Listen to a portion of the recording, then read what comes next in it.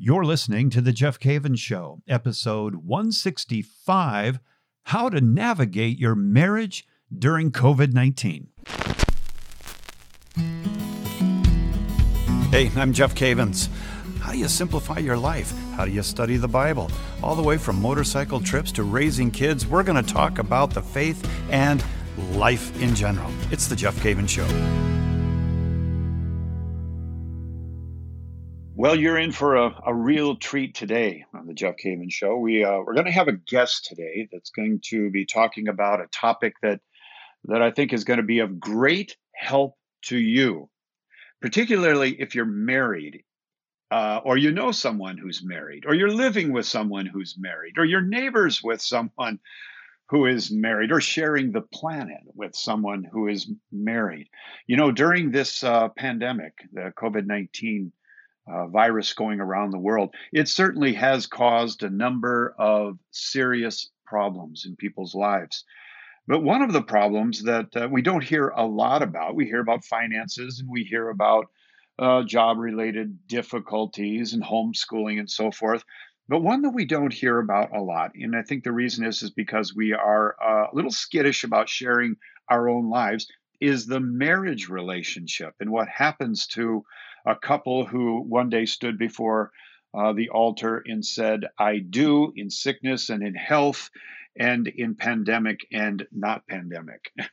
They made that promise to one another, entered into a covenant, but I don't think they thought that they were going to be with each other 24/7, even though before they got married, that was their dream. Their dream was to be with each other 24/7. And that dream, in some cases, has turned into a nightmare. I have some wonderful news for you today. We have a guest all the way from Denmark. Joining me today is Dr. Peter Damgaard Hansen, licensed psychologist who happens to be an expert in this area and has spent decades counseling people and sharing with people how to deal with the difficulties in their marriage. Dr. Hansen, good to have you on the show. So wonderful to be here with you, Jeff. All the way from Denmark. A country that I have not gone to yet, but I would love to. Oh, you shall be welcome here.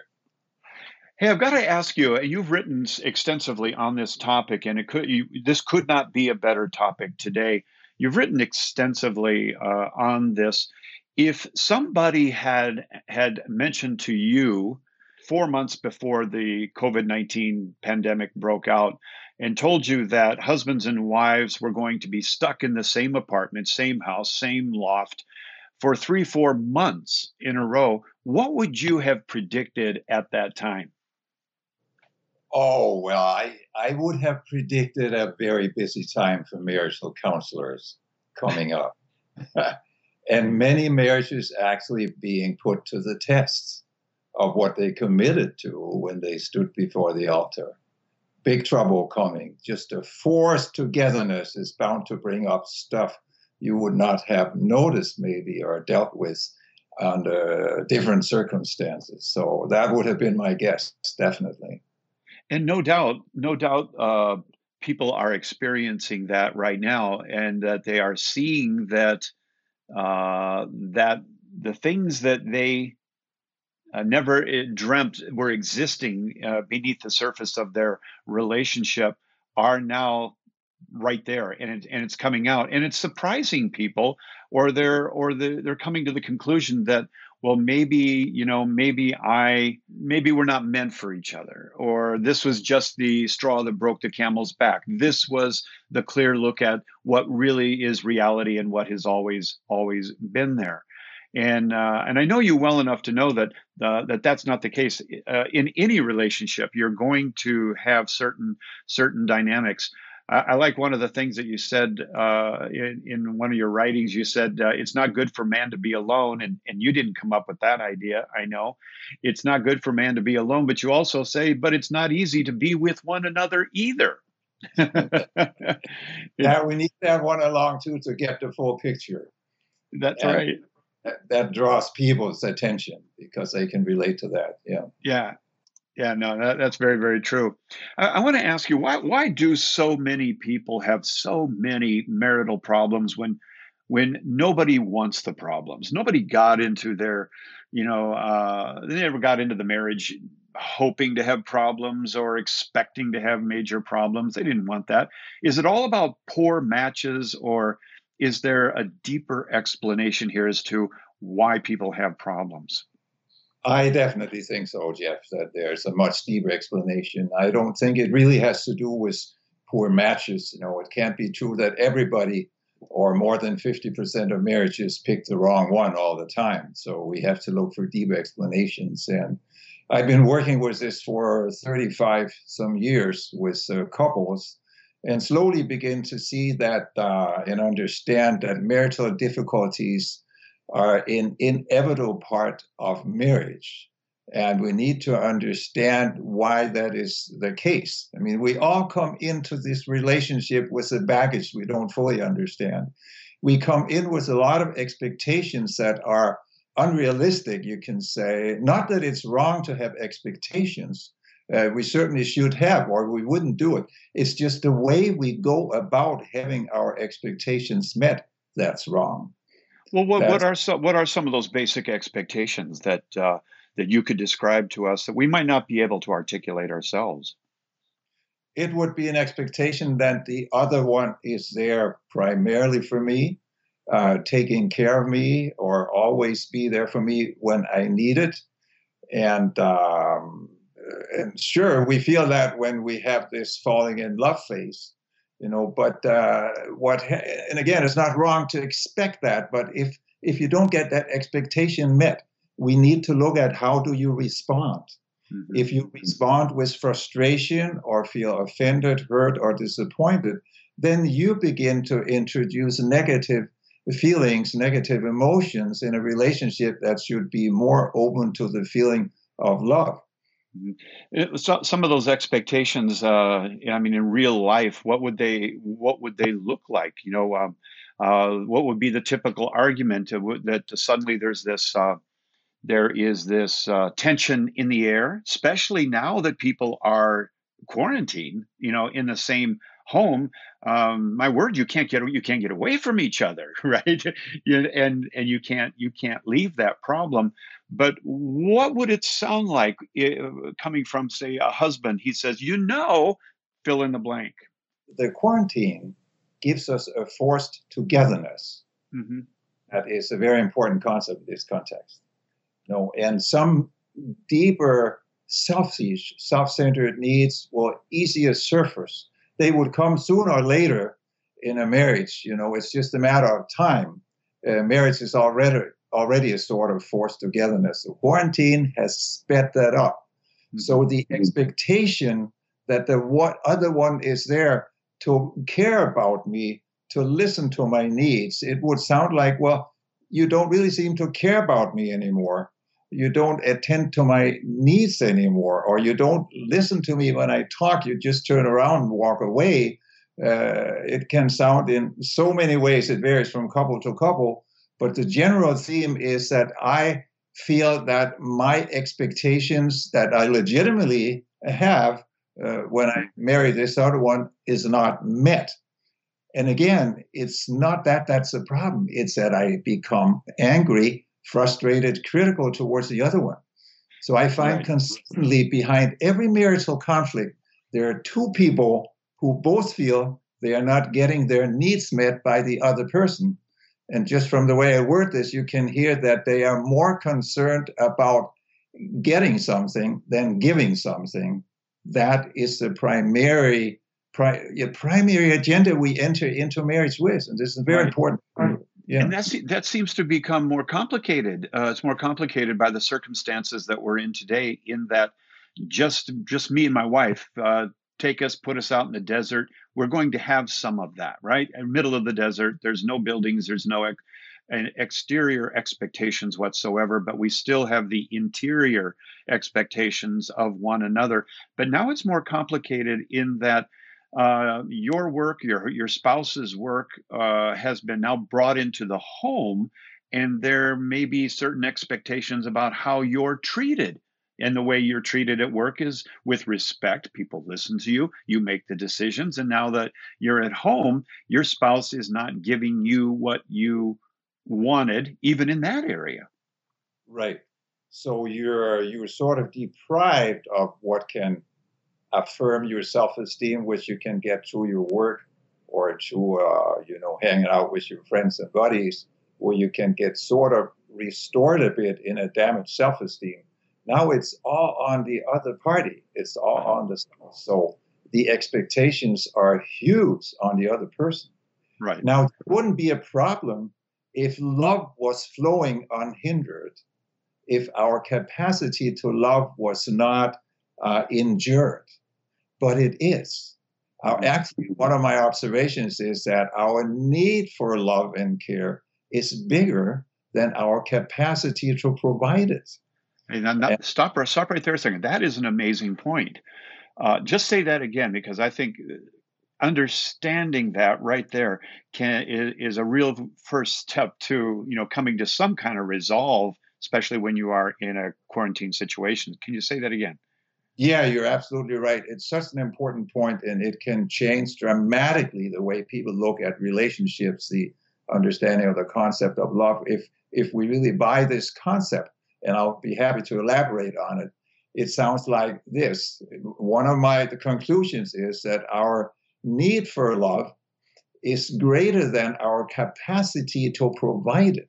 Wow. Which means we enter into a relationship more in order to receive something than to give something. Now, this may sound selfish, and that's not what I'm implying in a negative sense, because we will also say, of course, I love my wife if she loves me. But our approach to it is we're looking for somebody to love us, because we're born with that need. We have it through our childhood. We grow up with it. We take it into our adult lives.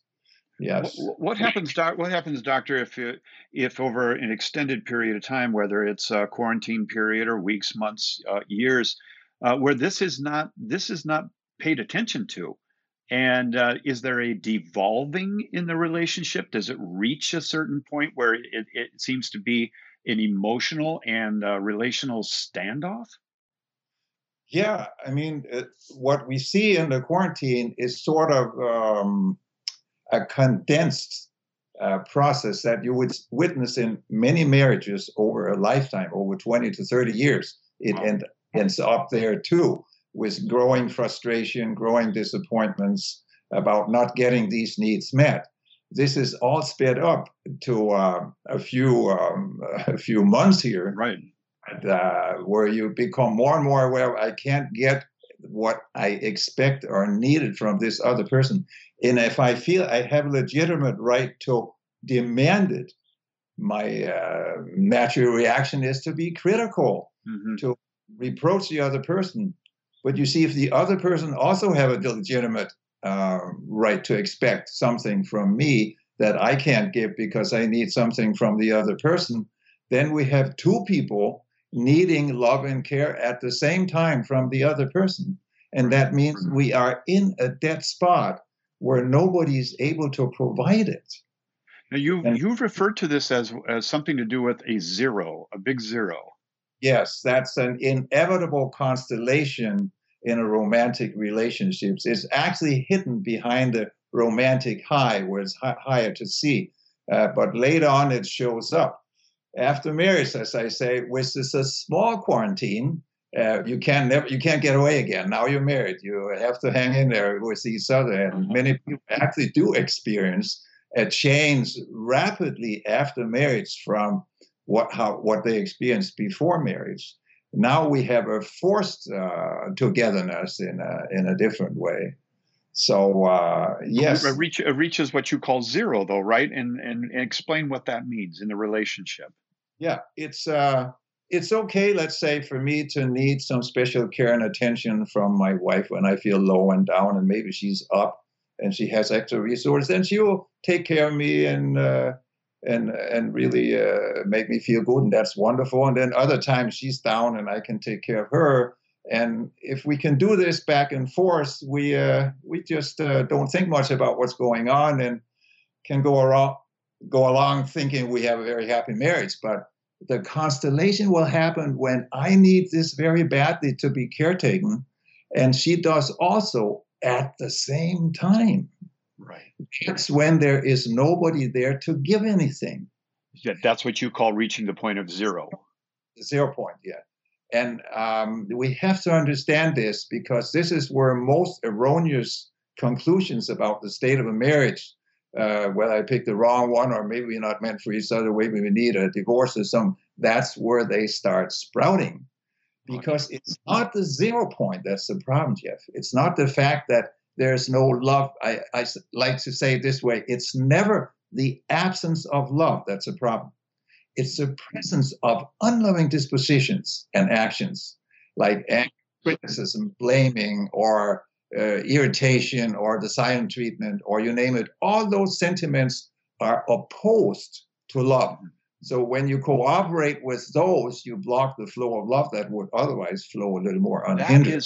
That is so well put. You're saying that the problem is not a lack of love, it's the disposition of not giving, right? Not giving love, but Yeah. only wanting to receive. Even though one of the basic tenets of our faith is that it is better to give than to receive, even though our capacity to receive is greater in need than our capacity to give. We can give what we have, right?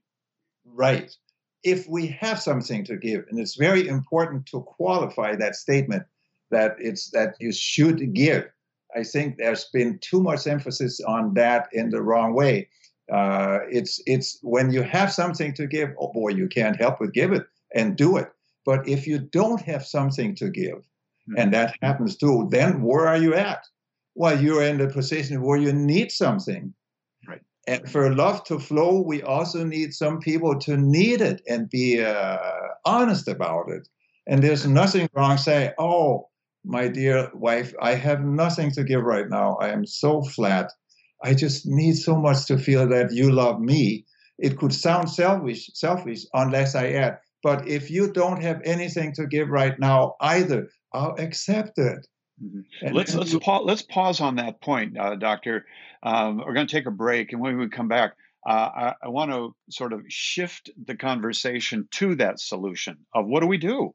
What do we do when we're in a cloistered situation, a quarantine situation like we are now, and there is that silence, and there's some spiked arguments, things said at the dinner table that you normally wouldn't say, but this quarantine brought them on. Maybe the children are watching, And so what I want to ask you on the other side of this break is, how can we become better at loving one's spouse? What do you do when those two cars are looking at each other and both have an empty tank? Where do we go from here? What road do we drive down? So we're going to talk about that. We're talking with Dr. Peter Damgaard Hansen. He's a psychologist, a good friend of a lifetime of marriage counseling. That's what he does. And he's coming to you all the way from Denmark. You're listening to The Jeff Cavins Show. Reading the Bible is something we as Catholics know we should do. But let's be honest, it can be kind of complicated. Even though it's a complete story, the Bible isn't really one book. It's more like a library, with dozens of books and dozens of genres. There's poetry, prophecy, and prose. There are apocalypses and revelations, historical accounts and allegories. No wonder it's difficult to keep a finger on the story of God's love and plan of salvation for His people, the thread that keeps all of it together. If you're wishing there was a simple guide to help you tie all of this together, then you're just like Jeff Cavins and Tim Gray. That's why they wrote the book, Walking with God. Walking with God is a single book that traces the story that ties the Bible together. It helps you to understand the big picture of the Bible. If you're looking to read more of the Bible, Walking with God will help you do it with confidence, peace, and clarity. You can find out more and order Walking with God on ascensionpress.com or on Amazon. And welcome back. Special guest today during this quarantine period, COVID-19. And that's Dr. Peter Damgaard Hansen from Denmark talking to us about really the fundamentals of a relationship in marriage and what happens when you are quarantined together, which is really kind of a condensing of what was there before the quarantine, but maybe it's coming out. Good to have you back, Dr. Hansen. We're turning the corner here, and we know that it's a difficult situation for many people, and the silent treatment just simply doesn't go anywhere.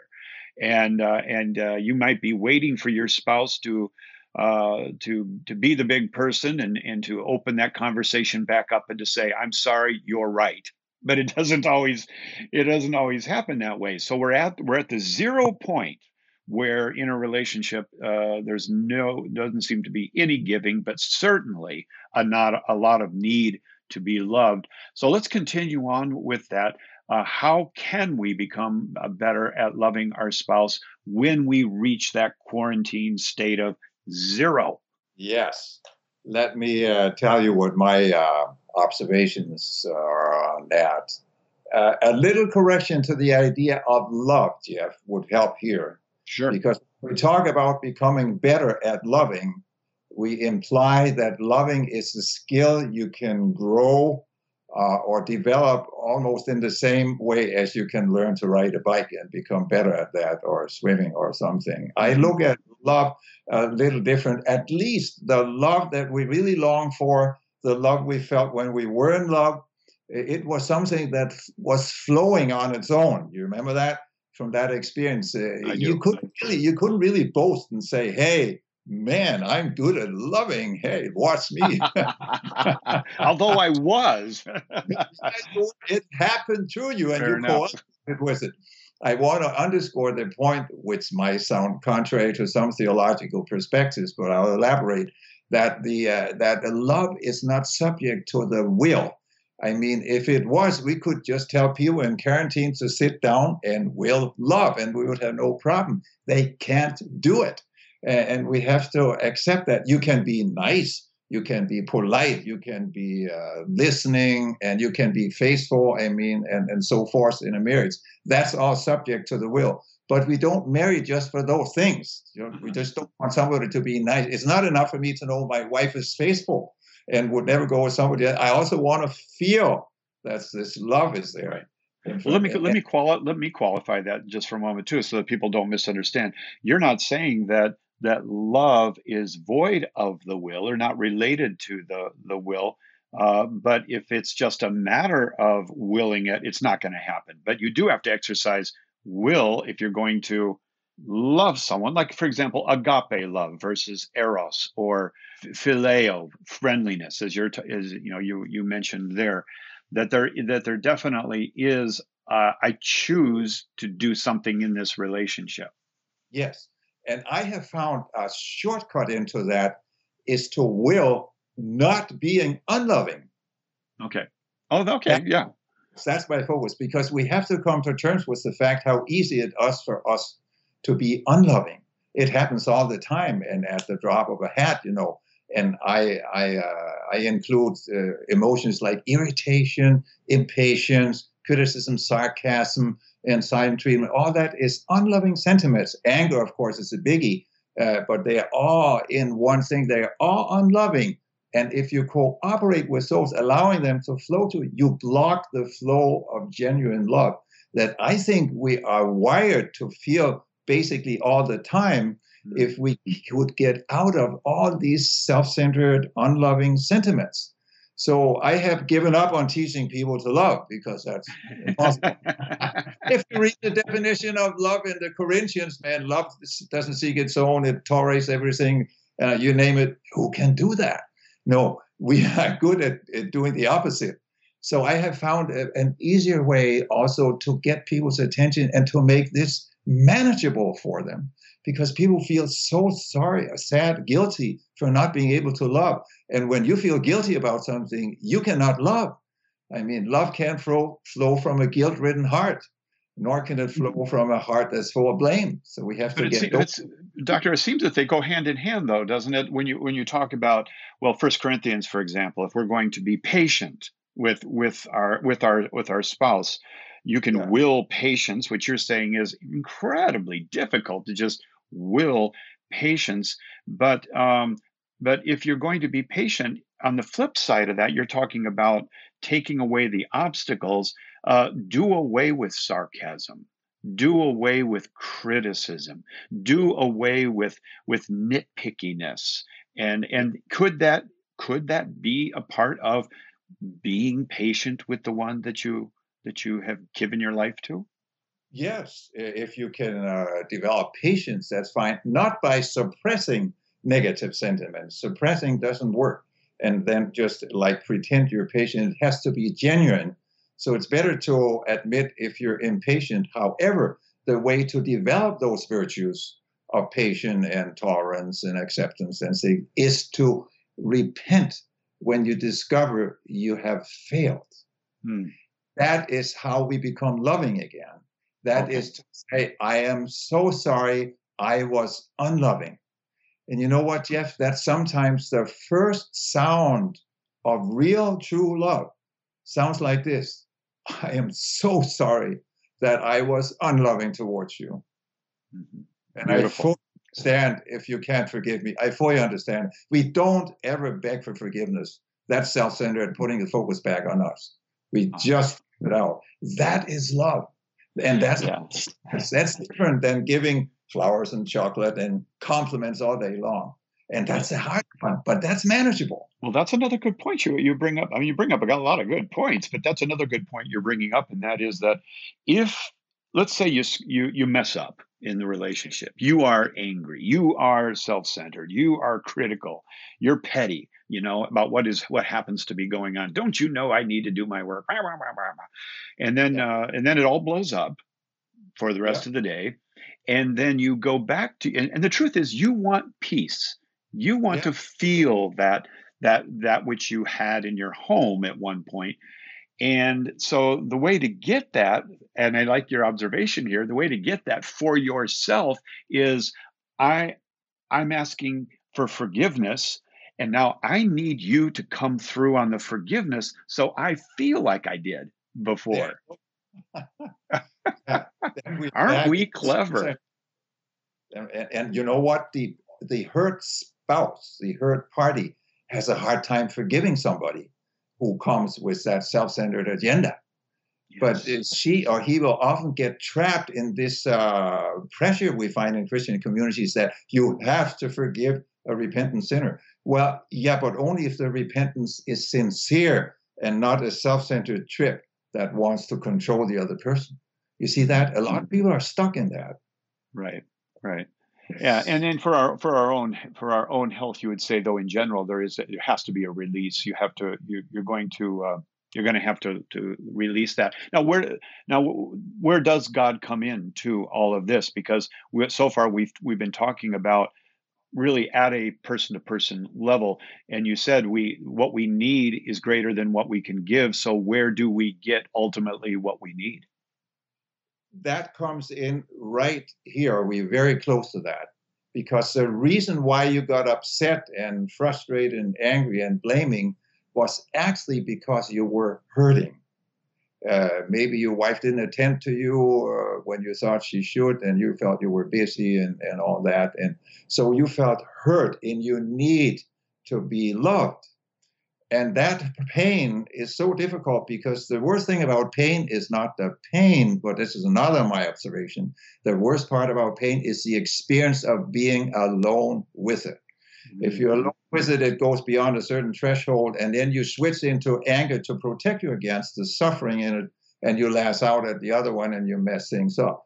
Now, if we need to be able to stay to avoid the anger, the unloving dispositions, it provides that we are working on staying in the suffering when we have been hurt. And in order to not be alone there, we have to discover that Christ is there in his passion, because he had all the reasons to feel offended, critical, judgmental to what he had to suffer unfairly. but he chose not to reciprocate evil with evil, which is masterly, because he, in that way, overcame evil on his own terms. You see, evil can only thrive if it's reciprocated. And that's what married couples are great at. They reciprocate it all the time. And it's actually just the Old Testament law. Eye for eye, tooth for tooth, sarcastic remark for sarcastic remark, a yelling for yelling, a cold shoulder, or, a silent treatment for silent treatment. It's the Old Testament law. And it leads to mutual destruction or divorce. So, and Christ came and said, hey, guys, we need another rule here. We need a new law, which means don't respond to evil with evil. Don't respond to hurt with anger. Beautiful.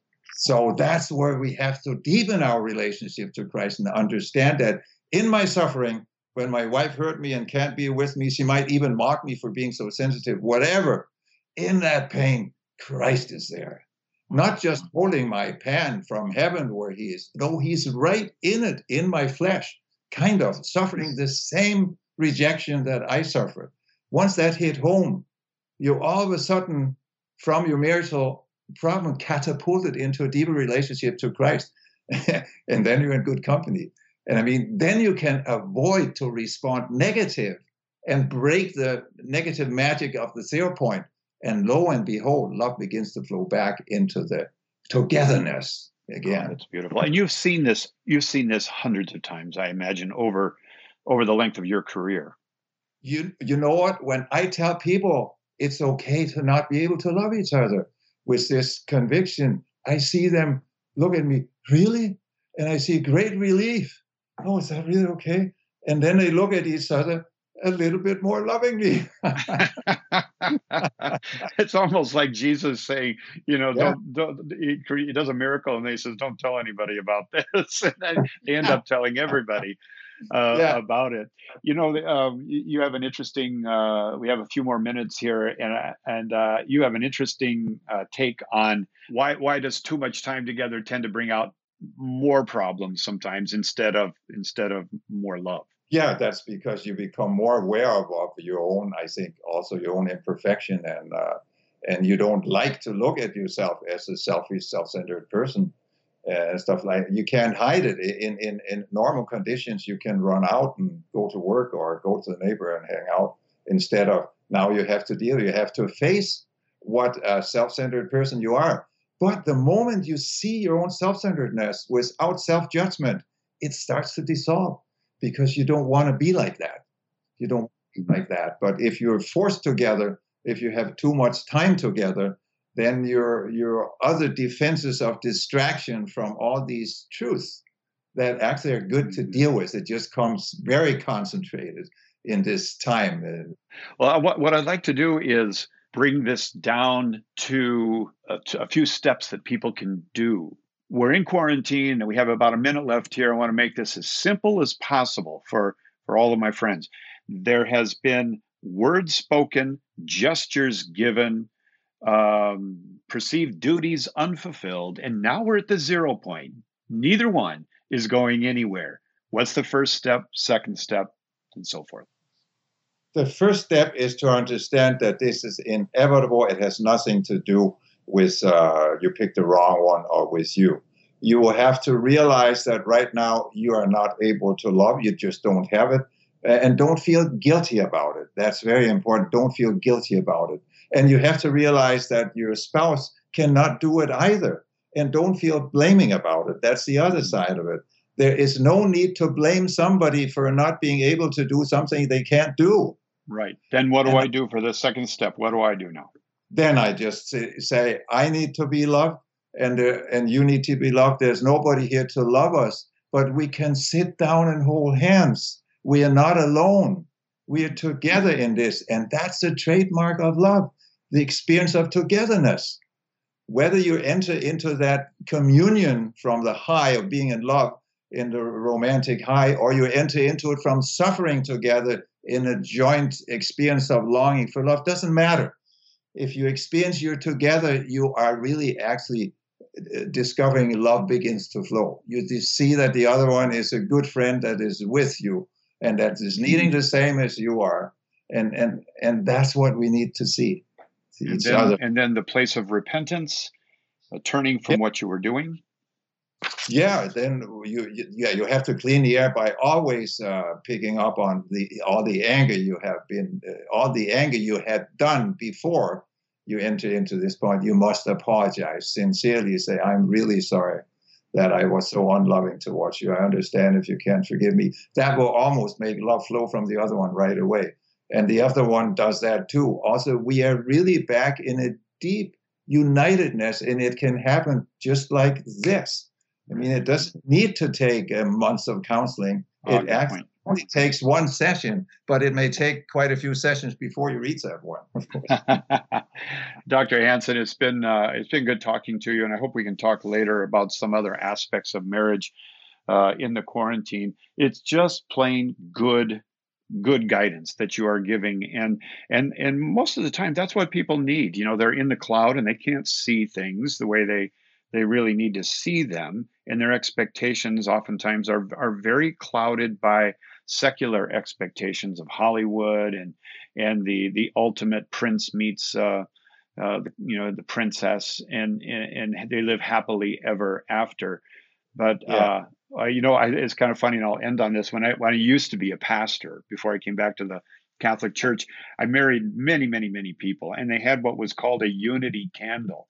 And there were two candles burning up on the altar as the wedding ceremony began. And there was sort of a climax of the ceremony when they would take their individual candles and they would light the unity candle and they would blow out their own candle. And I always thought, wow, that's a lot easier to do now than it's going to be later. You guys are in for a firestorm, at some points. But you've given us some good advice. So God bless you, and stay healthy and safe in Denmark. And I hope to come over there and visit with you sometime. You're very welcome. It's been a pleasure to be with you today. Absolutely. Very good. And we'll put information about Dr. Peter Damgaard Hansen in the show notes. My friend, I want to encourage you today as we wind up this show. It's a little bit different of a show. And I got to thinking about, many of you and the letters you've written, email and notes about what's happening in your own home. And you don't just need someone to read 1 Corinthians 13 to you. You need to get behind the scenes, if you will, of the drama in your home, and to figure out what really is happening here and what can be done about it. And it can seem so difficult, but as Dr. Hansen mentioned, it can really happen quickly too.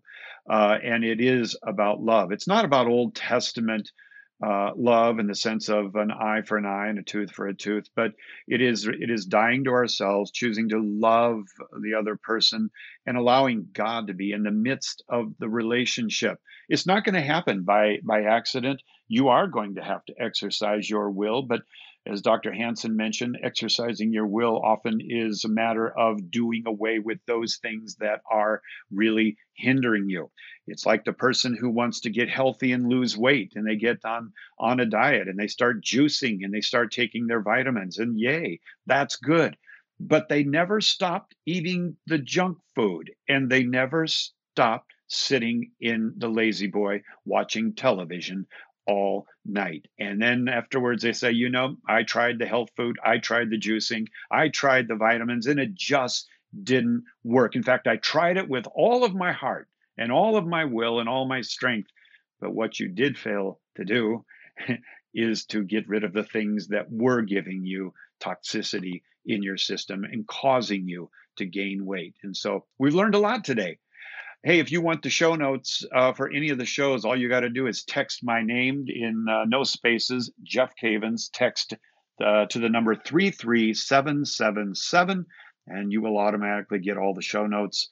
And that's going forward, and even the notes from today. Allow me to pray with you and ask God to bless you in the name of the Father and the Son and the Holy Spirit.